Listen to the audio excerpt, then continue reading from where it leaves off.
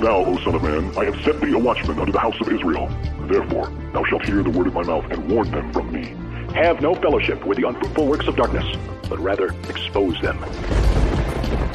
Coming to you from an undisclosed location in Middle Tennessee and examining current events from a biblical perspective, this is Bible News Radio with your hosts, Randall and Stacy Harp.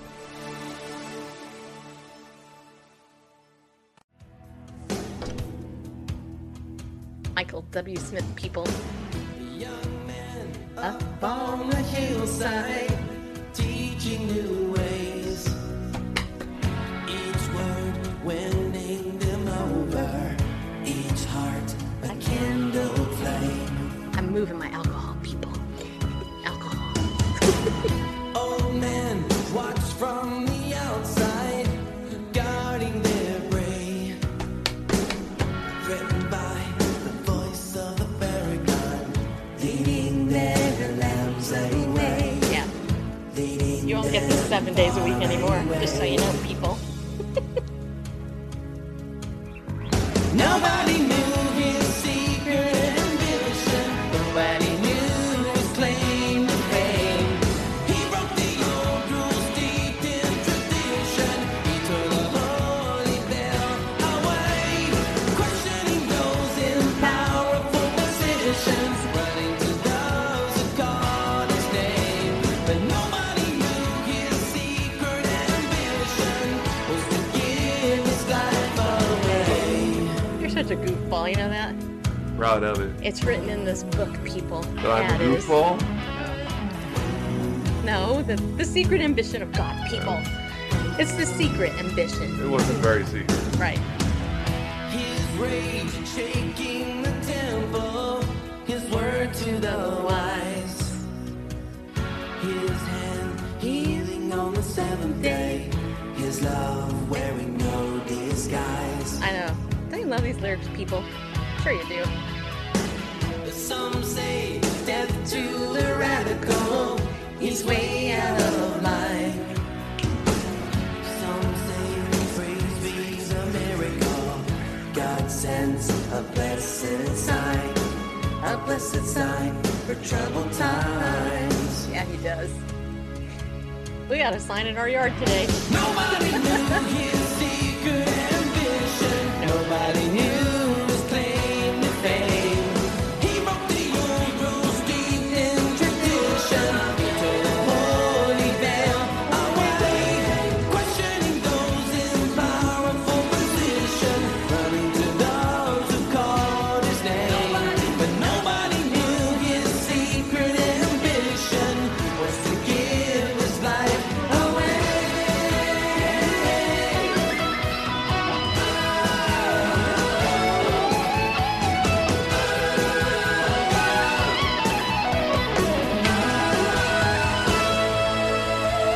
Here it comes again. The chorus again. Nobody knew his secret ambition. Nobody And here's knew Bareface. his claim to fame. He broke the old rules steeped in tradition. He tore the holy veil away, questioning those in powerful position, running to those who called his name. But nobody knew his secret ambition was to give his life away. Yeah, it was. Mm-hmm. Well, if they'd been checking the book, they would have known. Yeah, they would. But they'd All rather listen than look. There's actually more to this song, but I'm not going to play the whole thing. Well, they didn't really even listen either. You know, that's the whole crazy thing. We've been, especially Weekends in the Word, talking about that, and he said over and over, and it's still true today. You know, here in the Western culture, we read these things and look at it divorced from Judaism. You know, especially we who are mostly Gentile, and you know, when you're familiar with the prophecies and the promises, the Old Testament, I mean, it was clear who he was, and he says, you know, if you don't believe my words, believe me for the work's sake. And you know, he made it pretty clear. Yeah, he did. Who he was. In the fullness of time, God sent forth his son, born of a woman. And the fullness of time in so many ways, because... Yep. Anyway, that's a that's a different show. But since you played the song, I love the lyrics in there. It's a great song. Lyrically, Michael W. Smith rocks. I mean, Yeah. his music, like his older music, I think is way better than all his newer music. That's just my opinion. Questioning those in power for position, Positions, running yep. to them called his name. Yeah, steeped in tradition, and that's. Can you guys hear me okay? Should I lift my microphone up? Okay, there we go. All right, people. So yesterday That's I had all y'all. I had an emotional show yesterday. Yeah, I did. I actually went back and watched it, and I'm like,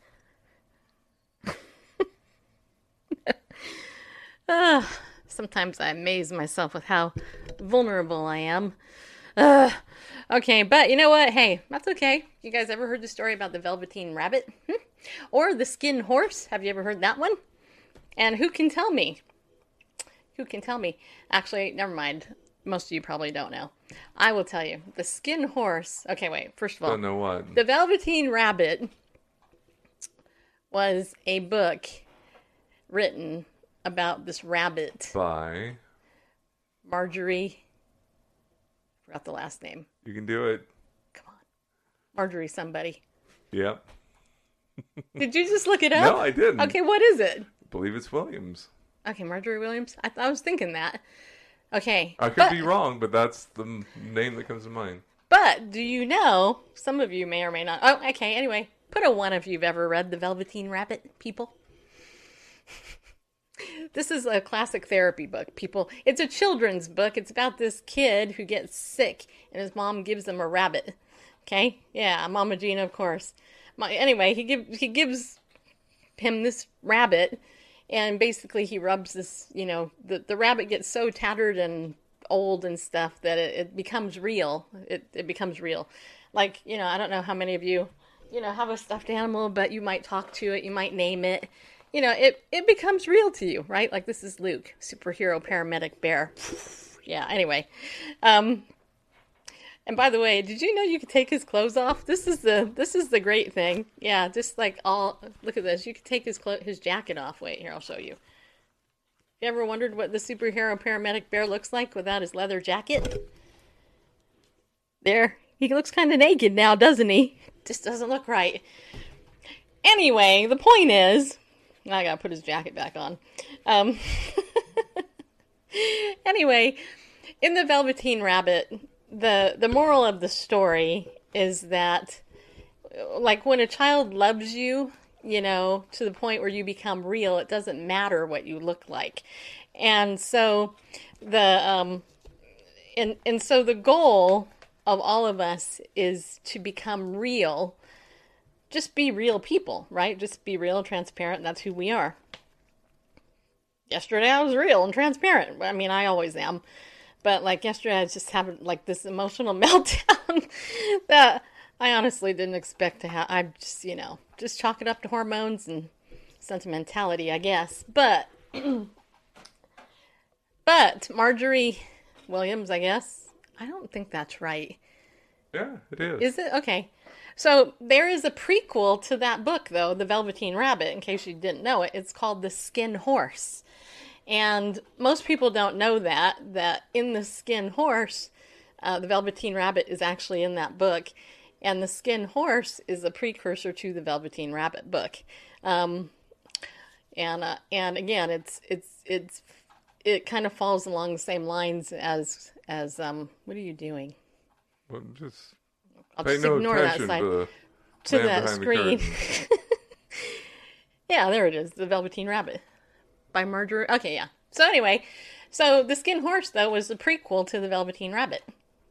And anyway, like I said, the point is that the Velveteen Rabbit is when you're real. And in that book in particular, the rabbit I don't want to ruin the end for you, but basically he's ultimately thrown away and he turns into a real rabbit. Because the kid was sick, and anyway, the mom had to get rid of all of the toys because they were infected with the disease that the little kid had, basically. So yesterday, I kind of felt like the Velveteen Rabbit, like I was real, and more vulnerable than I thought. And, it's interesting because I don't ever expect to wear my heart on my sleeve quite to that degree. And sometimes you really don't realize how much something means to you until you start to give it away, until you give it up, for a different thing. And yet at the same time, I feel a lot of peace about the decision to go to 3 days a week. I do. But there's this part of me, it's like, no, I don't want to. I want to do this every day. But then there's another part of me that's like, no, I don't really want to do this every day. Just for what it's worth, the Inkranet is telling me that Velveteen Rabbit was published in 1922, and The Skin Horse was published in 1927. Really? Yeah. Okay, so then The Skin Horse is a book after that. Really? I thought it was before. Yeah, this little blurb here on Goodreads says, after the boy has outgrown his nursery toys, some, including the Skin Horse, are sent to a children's hospital. Anyway. But The Skin Horse, wasn't that published first? I could have sworn that was published first. No? Originally published 1927. Huh.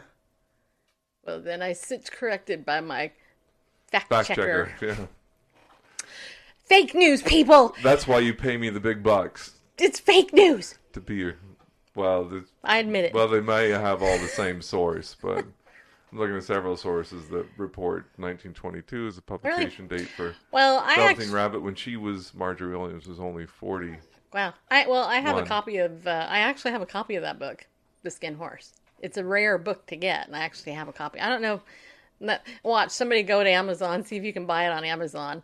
I think I found it. I didn't see it on Amazon. Yeah, I think I found it at a school or a library giveaway or something. I don't know. I believe I have a copy of it somewhere, though. I hope it wasn't one of the ones that gave away. Not under the author's name. Anyway. Oh, it is there. So last night, there was a massive storm in our area, people.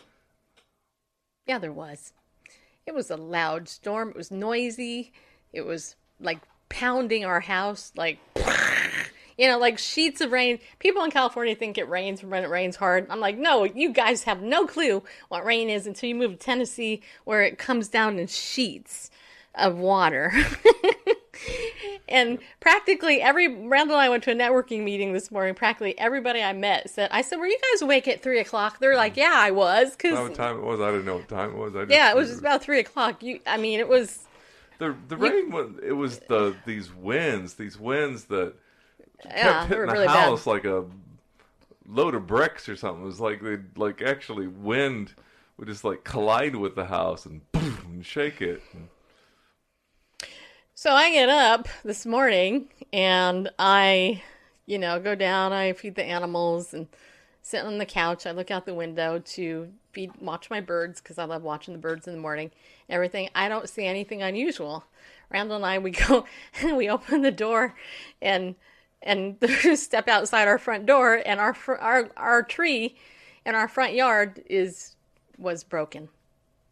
Yeah, it got hit and it fell in our yard, about that far from our house.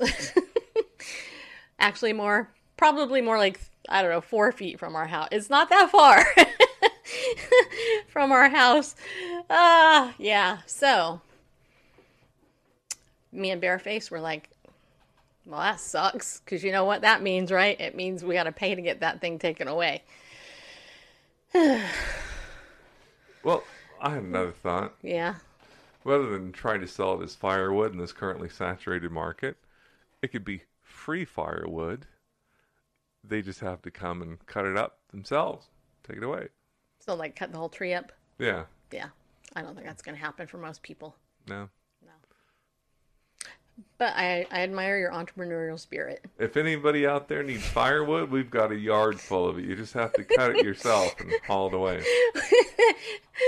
The guy I hired to cut down the rest of the tree, because half of it fell.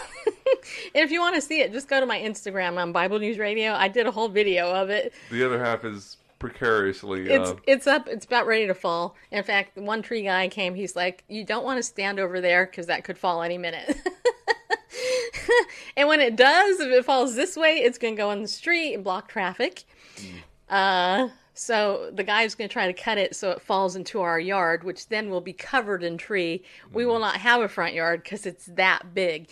And the funny thing is, it's a Bradford pear. So the thing is that Bradford pear tree, it looks small in comparison, but when it comes down, it is I'm 5'4".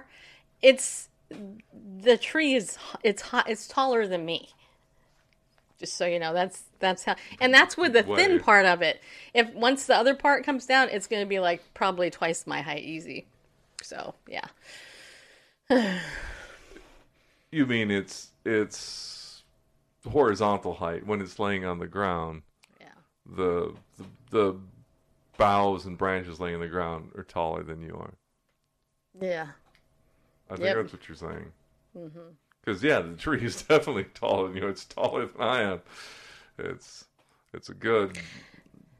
Well, here's the thing. So the tree people in Tennessee are all out. Got to be close to... They're out in mass. They actually said 30 feet tall. They said in our area about 30 trees fell down. Mm-hmm. That tells you some 30 trees is quite a few trees, actually. And power lines. Power lines. People are without power. Thank God we have power. And as the storm started last night, there was a gas leak in a neighborhood. And the emergency crews are out there. And it's like, hats off to those people who had to repair a gas leak as these sheets of water were coming down.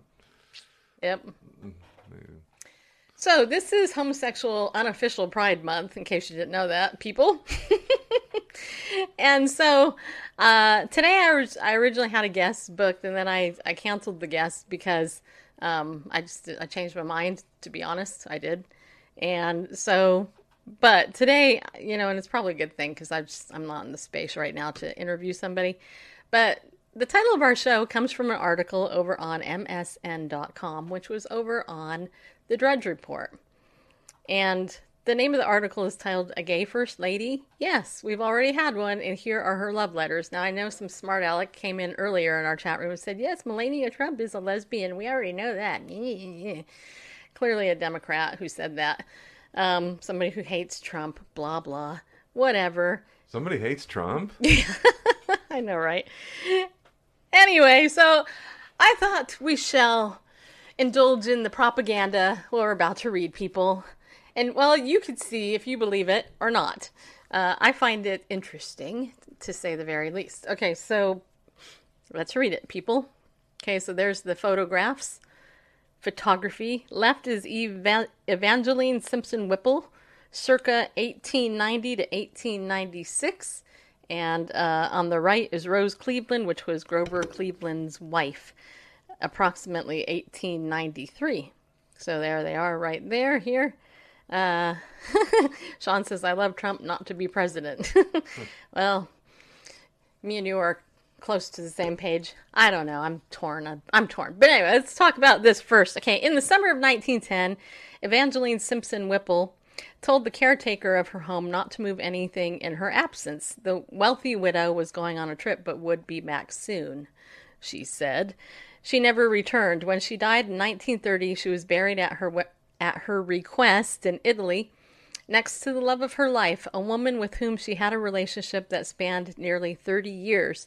That woman, Rose Cleveland, had served as First Lady. The letters preserved by the caretaker at Evangeline's Minnesota home are collected in a new book called Precious and Adored, The Love Letters of Rose Cleveland and Evangeline Simpson Whipple, and make clear that they were more than just friends according to its editors, which, of course, we can... we know the editors aren't biased or anything, just so you know. But anyway, when Grover Cleveland took office in 1885, he was a 50-year-old bachelor, a fact that almost derailed his campaign when rumors spread that he had fathered a child out of wedlock, which apparently he had. Protocol for unmarried or widowed presidents called for a female relative to fill the role of First Lady. In stepped his sister, Rose. I guess it wasn't his wife. She was seen as an important counterbalance to her brother's scandalous baggage. She was respectable, well-educated, a former teacher at a women's seminary, and the author of serious books. As opposed to non-serious books. As opposed to books that were not serious at all. As opposed to comic books, people.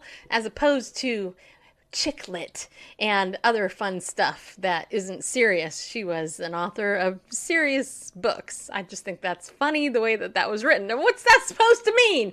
What's serious? How do you define that? We can look it up later if we want.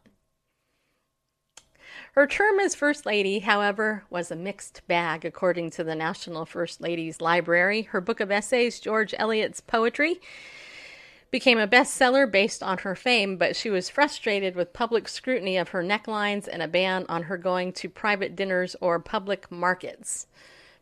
14 months in, Rose was relieved of her duties when the president married his 21-year-old ward, Francis Folsom. Wow, what a pervert, man.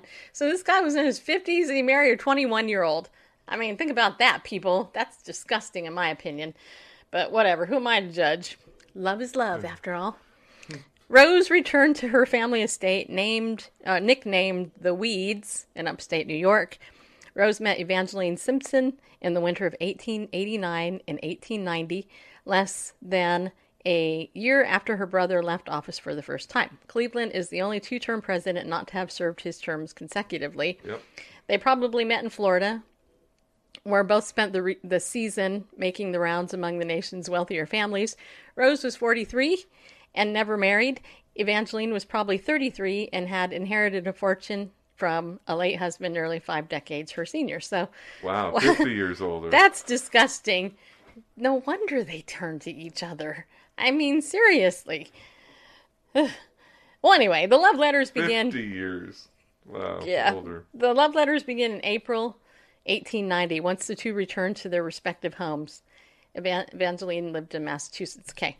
Rose writes, "My Eve, how I love you. It paralyzes me. Oh, Eve, Eve, surely you cannot realize what you are to me, what you must be. Yes, I dare it now. I will not longer fear to claim you. You are mine by every sign in earth and heaven." What signs in heaven?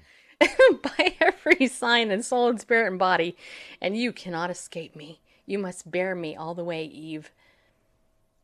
Yeah, I don't know. Anyway, then in May, "You are mine and I am yours, and we are one. Our lives are one. Henceforth, please God, who can alone separate us?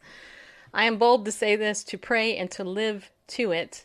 Am I too bold, Eve? Tell me. I shall go to bed, Eve, with your letters under my pillow."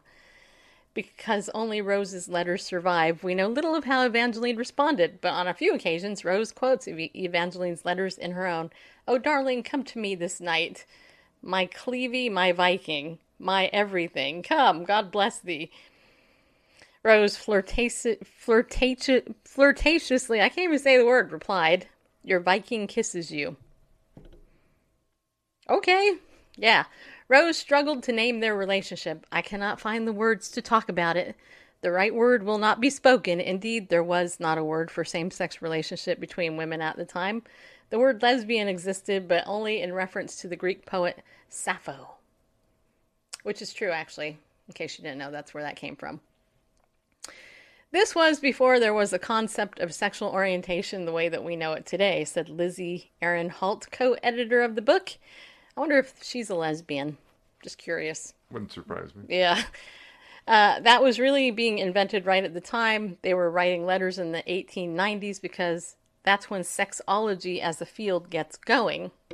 The concept of romantic friendship was popular among women of the day, which were emotionally and intellectually intimate friendships, though not necessarily sexual, Aaron Holt said. That created a sort of bubble of freedom for women, particularly wealthy white women, to have more or less open relationships with each other. Like open relationships? What? Rose and Evangeline's relationship was undoubtedly sexual, in addition to undoubtedly. In addition, we have a few letters from one of the parties to prove it. Hey, don't you know that circumstantial evidence in a court of law that would be admitted?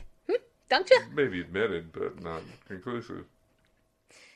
Rose and Evangeline's relationship was undoubtedly sexual, in addition to loving and intimate, Aaron Holt said. One letter describes long, rapturous embraces that carry us both in one to the summit of joy and the end of search, the goal of love. Okay, well.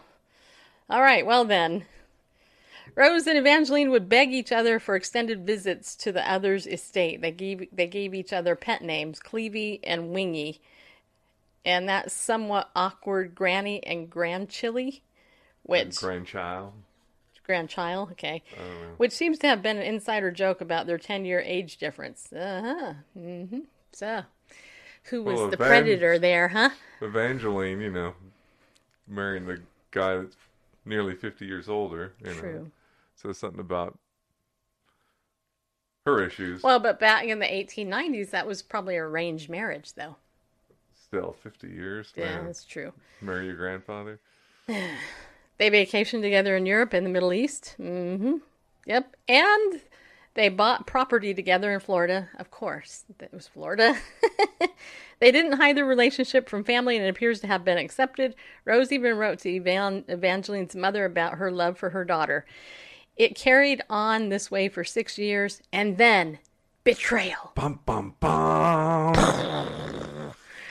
In 1896, Evangeline shocked her friends and family when she announced she was engaged to Bishop Harry Whipple, a popular Episcopal preacher from Minnesota who was 34 years her senior. Man.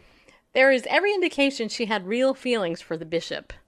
She wrote of her affection for him in her diary. She didn't need the money the marriage would bring, and at 40 in the 19th century, she was probably past childbearing age. Rose did not respond well to the news of the engagement. She begged Evangeline to reconsider writing. Wait, maybe I should do a voice for this. I do not think you need me now, but I plead that you will consider what I said this morning. No, I can't do it. I just can't do it. I can't do it with a straight face, people. I can't. Anyway, I will give up all to you if you will try once more to be satisfied with me. Could you not take 6 months for that experiment? We would go away from everyone. Is it wrong to, mock old dead people? I mean, is that a bad thing? To dishonor them, yeah. But... Evangeline married the bishop on October 22nd, 1896. 3 weeks later, Rose sailed for Europe with a female friend. The extent of their relationship is unclear. She would not return for 3 years. Yeah, you need background music. Rose continued writing letters to Evangeline, but the intimacy fades into little more than travelogues. She stops calling Evangeline Granny instead of Grandchilly, or whatever that is. She signs her letters with the more formal R.E.C. Rose Elizabeth Cleveland. Bishop Whipple died at his home in Minnesota on September 16, 1901, soon after Rose's letter addressed to Granny resumed.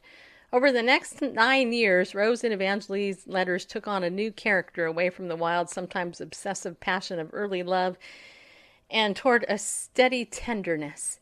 Evangeline continued to live in Minnesota, but the extended stays at each other's homes resumed. By 1909, Rose was in her mid-60s and getting a little tired of the back-and-forth arrangement. I need you, and life is not long enough to always wait, she told Evangeline. The next year, Evangeline's brother became seriously ill, as opposed to non-seriously ill.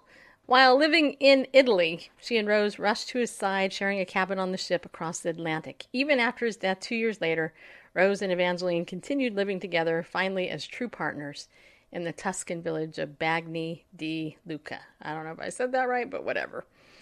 I do think they associated with Italy a kind of romantic idea of freedom to love, freedom to have a relationship without people getting in your business.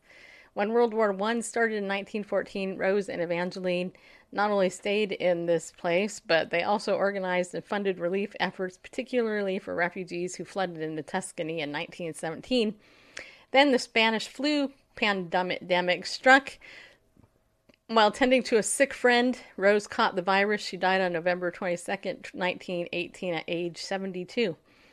Evangeline wrote to Bishop Whipple's daughter. I keep thinking of the Charmin commercial when I read Whipple, Yeah. I know. I don't know what it is, Mr. Whipple. Anyway. Of her devastation, the light has gone out for me. The loss of this noble and great soul is a blow that I shall not recover from. Evangeline lived for 12 more years. She wrote a book about Tuscany and dedicated it to Rose.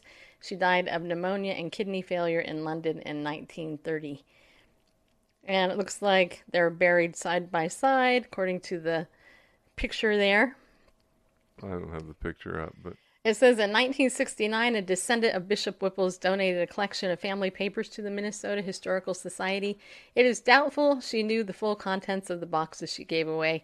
When the staff discovered the love letters, a memo warned that some of the letters strongly suggest that a lesbian relationship existed between the two women and should be hidden from the public. The ban was lifted following complaints in 1978. Historians have mentioned the letters over the years, but a complete collection of the letters had never been published until Aaron Holt and Tilly Lasky's book. There have been women loving other women for all periods of history.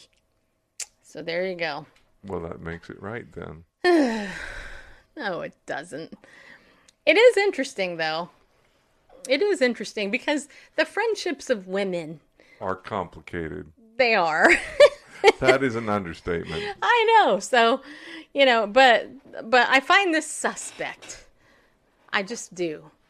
The scandal of it all. Because at the same time, because technically, if you want to be technical about this, they weren't lesbians, they were bisexual. Technically, if you want to be technical about it.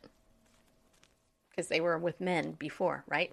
So, would that mean they were bisexual, not lesbians? Or at least Evangeline Was because she was widowed and then later married the guy that was only 35 years her senior instead of the nearly 50 of her first husband. Well, honestly, I can understand why a woman would want to be with a woman if they had to deal with a old geezer type person. Ugh. I'm not saying it's right. I'm just saying I can understand it. Yeah. And yet, in modern days, you see people like, the young women who go after the old 105-year-old people who have millions of dollars and they get married to them, And of course, we all look down on it because it's, not good. But who are we to judge people? I mean, seriously, who are we to judge? So what do you guys think? Do you think this is a valid story? Do you think that they were lesbians? Do you think this was brought out during June on purpose? Do you? The other thing that's interesting to me about this is that they had a seminary, a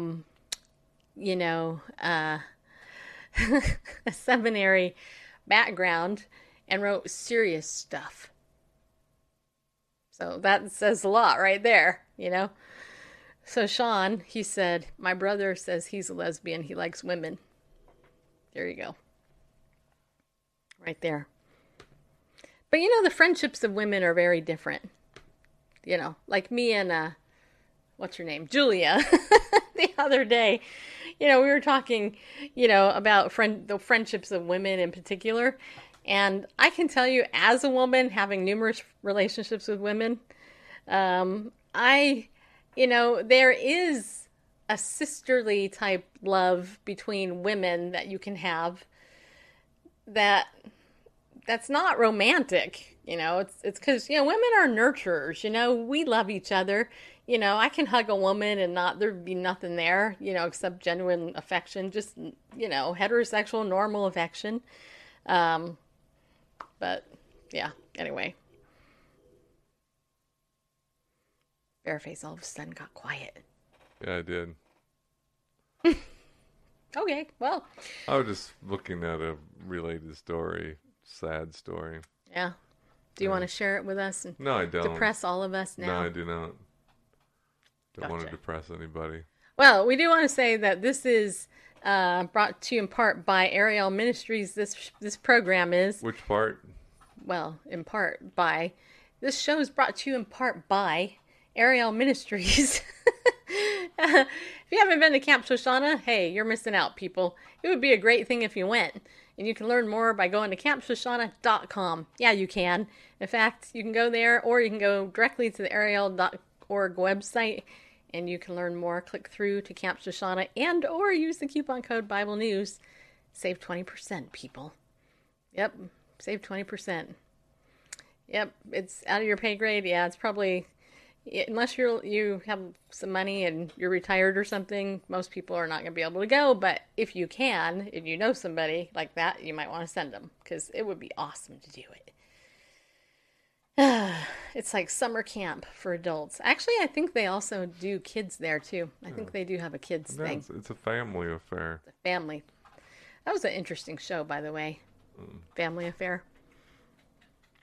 Okay, what else? Oh, yes, Pillars of the Community. Thank you all for donating to the show. Just want to say thank you from the very bottom of my heart. I heard somebody say once, heart of my bottom, and I that did not want to say that. Just saying. From the bottom of my heart for donating to the show. It really helps. I mean, yeah, as you know, sometimes trees fall in your yard, and now you have another expense you didn't expect. Yeah. I'm not happy about that, honestly, people. I'm not. It's just, yeah, it's not good. But anyway, you guys who donate, thank you. I hope you continue donating when we go to 3 days a week, because it will still be needed. And we appreciate it. In fact, I got a donation this morning from somebody in Australia. So Beth, thank you for sending me that donation as well. You know, it's funny. It's like God touches my heart when people in other countries donate to us. I mean, I've had one donation from Finland, one from Sweden, and now one from Australia. I think I had one other one from Australia before too. But yeah, I mean, how cool is that? I'm in Tennessee, and people in other countries have given a little money to this show.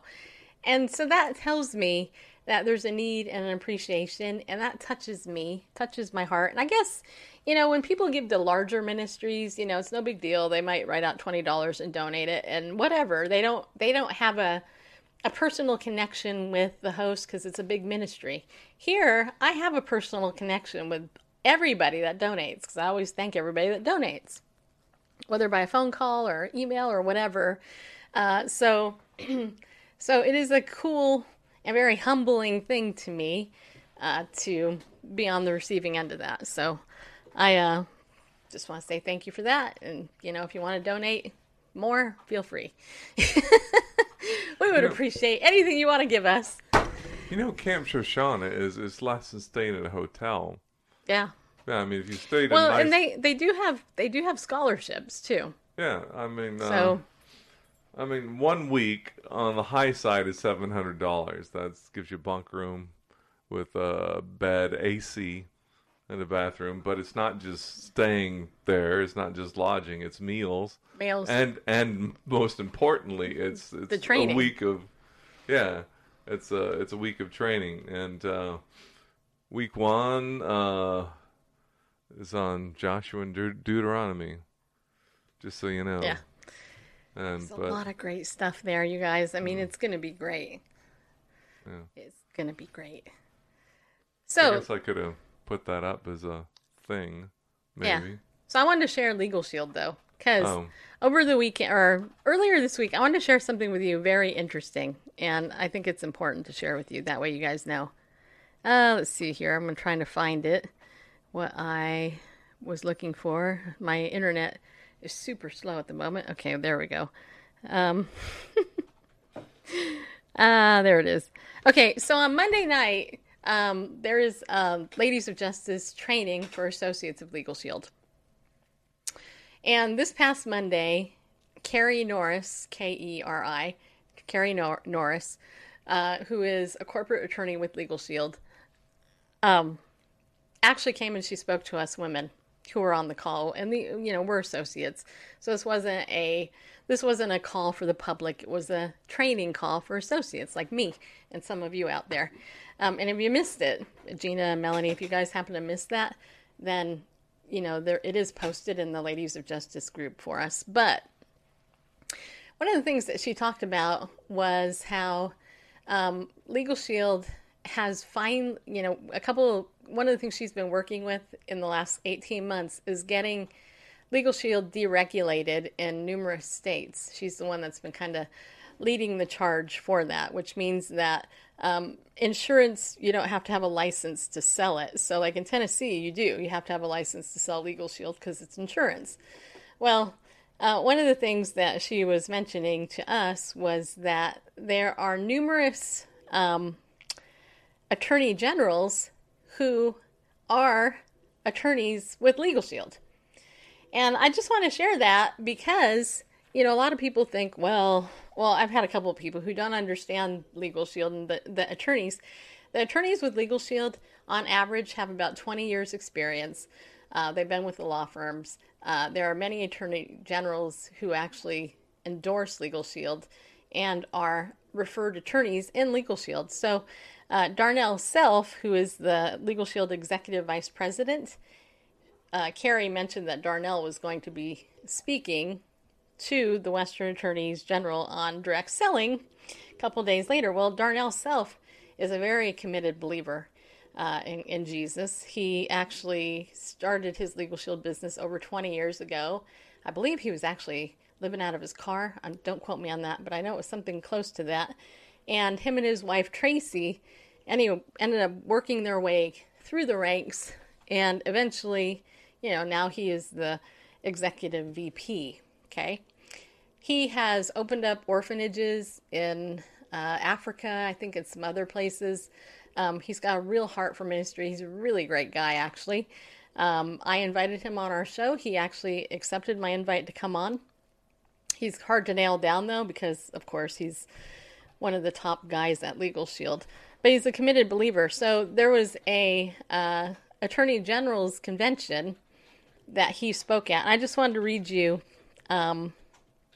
part of what's going on, just to give you guys a little bit of an insider's view at who the attorneys are and what they're actually really trying to do and represent for you. So Business Wire put out this a press release titled Legal Shield Executive Vice President Darnell Self speaks at Conference of Western Attorneys General on Direct Selling. It says here, Legal Shield, the leading provider of affordable legal plans and the Identity Shield identity theft solution for individuals, families, and small businesses, announced that Executive VP of Network and Business Development Darnell Self spoke this week at the 2019 annual meeting of the Conference of Western Attorneys General, also known as CWAG. I thought that was cute. The meeting is being held at the Ritz-Carlton in Santa Barbara, California, June 17th through the 20th. Self, who is also CEO of Self-Defined Incorporated, spoke on the regulatory efforts and environments in direct sales and e-commerce panel moderated by the Arkansas Attorney General. He was joined by Nathan Blake, Deputy Attorney General of Iowa, Peter Marinello, VP of National Council of Better Business Bureau, and Dave Merriman, Executive Vice President of ACN Inc. The panel discussed the more than 18 million Americans who are entrepreneurs in the direct selling arena and the industry's new self-regulatory program and the need for governmental oversight. Darnell Self, who has more than 300,000 independent sales associates on his team in Legal Shield, which, by the way, if you're on my team, you're on his team. By the way, we're on his team people. Team New Vision, yeah. Anyway, discussed direct sales and its impact on entrepreneurs. I love the direct selling industry, and that allows entrepreneurs who are willing to work to achieve big and small dreams, self-stated. It's important to talk about the failures of people who have tried direct sales. It gives people authenticity and helps them see the success in direct sales requires some effort. When asked what could help the industry, Self mentioned two things. First, you must have a real product. Companies with real products empower people to become entrepreneurs. Legal Shield offers legal and identity protection subscription services and provides access to justice and protection for a low monthly fee. Our mission is to ensure that the ideal of justice for all is a reality for the many, not just the privileged few. Legal Shield bridges the gap for millions of people to protect themselves and their families. Second, Self added that regulators should look at the gold standard companies to see what executives and field leaders are doing. The industry should use a gold standard company to teach other businesses how to get ahead of problems with products and advertising. Legal Shield is MLM perfected. That's multi-level marketing, which isn't a bad thing, just so you know. Offering real products to support a viable business opportunity. If more companies conducted business like Legal Shield, they would focus on training, coaching, and educating. Then the industry would be self-regulating. The Conference of Western Attorneys General is a bipartisan group whose primary function is to provide a forum for chief legal officers of member states and jurisdictions to cultivate knowledge, cooperate on concerns, and coordinate actions that improve the quality of legal services. So I just share that. I know it maybe was boring to some of you, but I wanted to share this because I think it's important that you understand that Legal Shield is not a fly-by-night company. And we have a lot of powerful attorneys and very godly people who promote the product and services that we have. I actually called Legal Shield today about the tree in my yard, and I called ID Shield about something I saw in my credit report that I had no idea was there. And normally, if I didn't have this membership, I wouldn't have done it. And I got help on both cases. I was like, oh, okay, well, now I know. I had no idea, and all that. So those of you who are members, utilize your membership. Use it. Don't forget your member perks, okay? Check your member perks, too. Those of you who aren't members yet, if you can afford the $25 a month for Legal Shield, it's highly worth it just to get your will done. And identity theft insurance, I would not be without it. Nope. I just wouldn't. Not in today's day and age. So, again, you contact me if you want to sign up. Or if you're in one of my downline states, and you'd rather sign up with one of them, feel free to contact them. Melanie sells it in Pennsylvania. Gina sells it in Arkansas. And there's a couple other people I have in different states that sell it. I have somebody in California that sells it. If you don't want to get it from me directly, you can get it from one of my associates. Okay, just so you know. Okay. I do like that line he had in there about Legal Shield is MLM perfected, offering real products to support a viable business opportunity. Yep. People hear MLM and they go, a cult, it's just a pyramid scheme, whatever. If anybody out there has health insurance, they may have auto insurance. Probably people have a car, have auto insurance. Maybe they even have, homeowners insurance. Guess what? You're putting money into an MLM. It's multi-levels. They have their upline, and when you pay your premiums on your auto insurance, on your health insurance, it makes its way up, through this agency and for this over whatever. And, the money gets passed up the line, just like it's similar structure, and like you said, it's perfected because it's offering real products.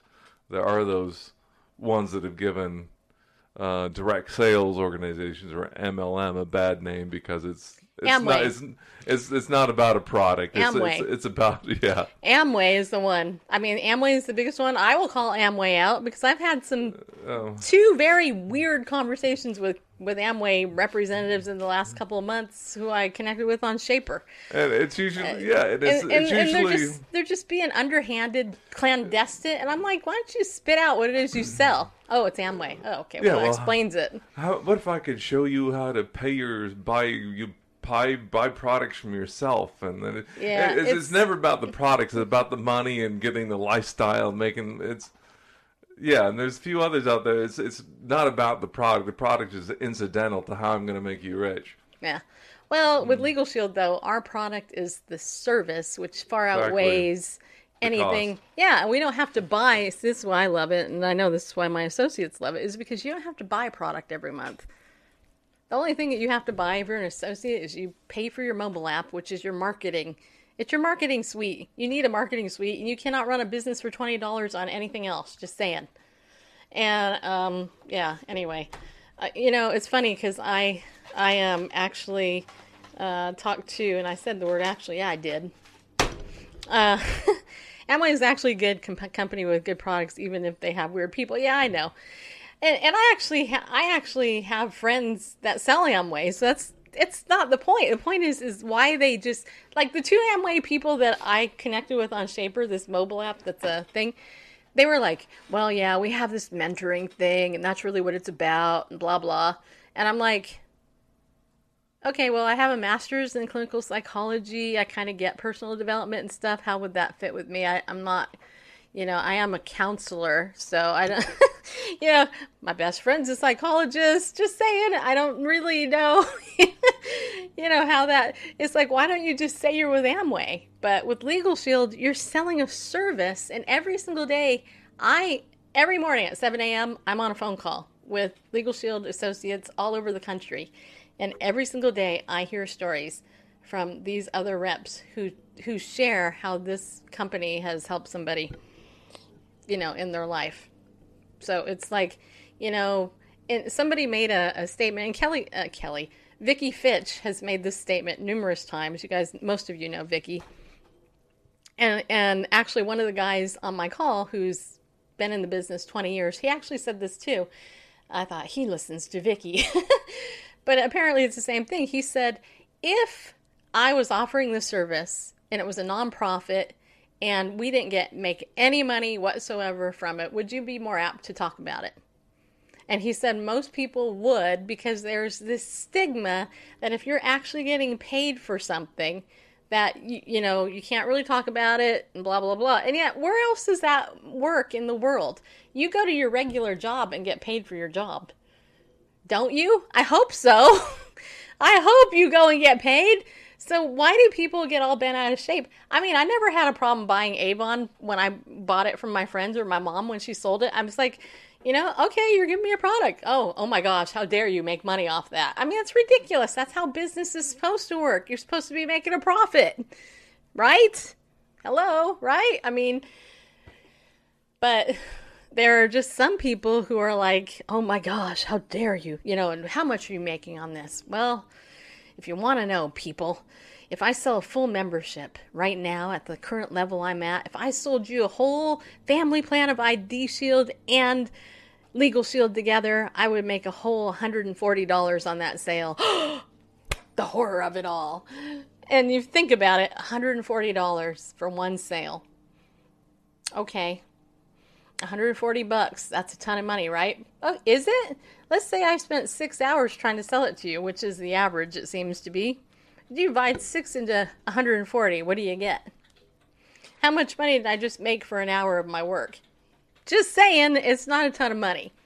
But there's this stigma, and we got to stop that, especially as believers. We got to say, hey, you know what? A laborer is worthy of the wage he earns.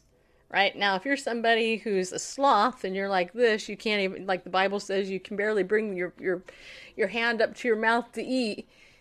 You shouldn't eat. I mean, seriously. Yeah. If you have your own business, you want to make money too. It's not just having jobs. Exactly.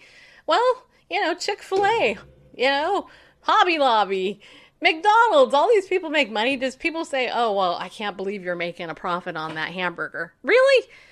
Of course they are. Have you seen how much fast food is these days? It's not cheap, people. They got to pay their staff. They got to pay, everything. And so why do people get all bent out of shape about this? John Maxwell, who is a very popular retired pastor, but business guru, he actually just had a meeting with Darnell Self from Legal Shield. And John Maxwell has a brand new book coming out on direct sales, written to direct sales people and the industry. And he autographed a copy to Darnell Self from Legal Shield and did a whole, workshop or whatever it is for the high up executives, because John Maxwell understands that direct sales people need a book on leadership and all the other stuff. So it's like, so do you hate John Maxwell now? I mean, he makes profit on the books he sells, just so you know, in case you didn't know that. Just saying.